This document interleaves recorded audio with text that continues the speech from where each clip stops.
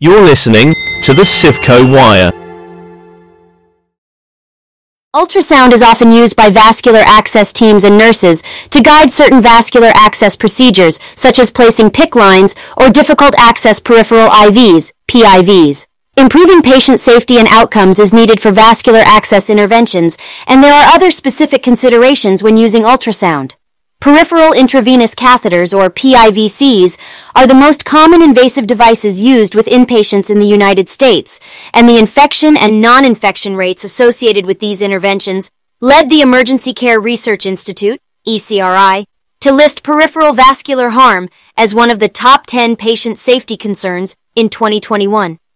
Infections caused by PIVCs can result in intensive care, extended hospital stays or antibiotic use, or in extreme situations, death. Non-infection events such as phlebitis, infiltration, and burns are also very common with PIVCs. According to ECRI, up to 69% of peripheral intravenous catheters are removed prior to completion due to failure or patient infection. ECRI recommends collaborative actions between infection prevention, vascular access teams and nurses, and hospital leadership to track and prevent patient harm caused by peripheral intravenous catheters. Recommended actions include providing continued education and assessment regarding proper intravenous catheter use, considering the use of sterile techniques and sterile components, researching and acquiring proven technology to assist with proper catheter securement, and implementing the appropriate use of ultrasound technology.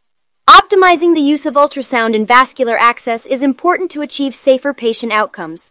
Adopting processes and product solutions that minimize contamination risks and adequately training clinicians on those processes can help prevent infections during ultrasound-guided interventions. Aseptic technique is a common standard used in vascular access to reduce contamination risks, but studies suggest inconsistent safety practices and clinician training can lead to patient infections. Research shows vascular access clinicians report definitive or possible breaks in aseptic technique during cleanup in 63% of ultrasound-guided peripheral IVs. Variations in aseptic technique or a lack of standardized practice can result in contamination of the skin, where bacteria can colonize the insertion site, catheter tips, and bloodstream.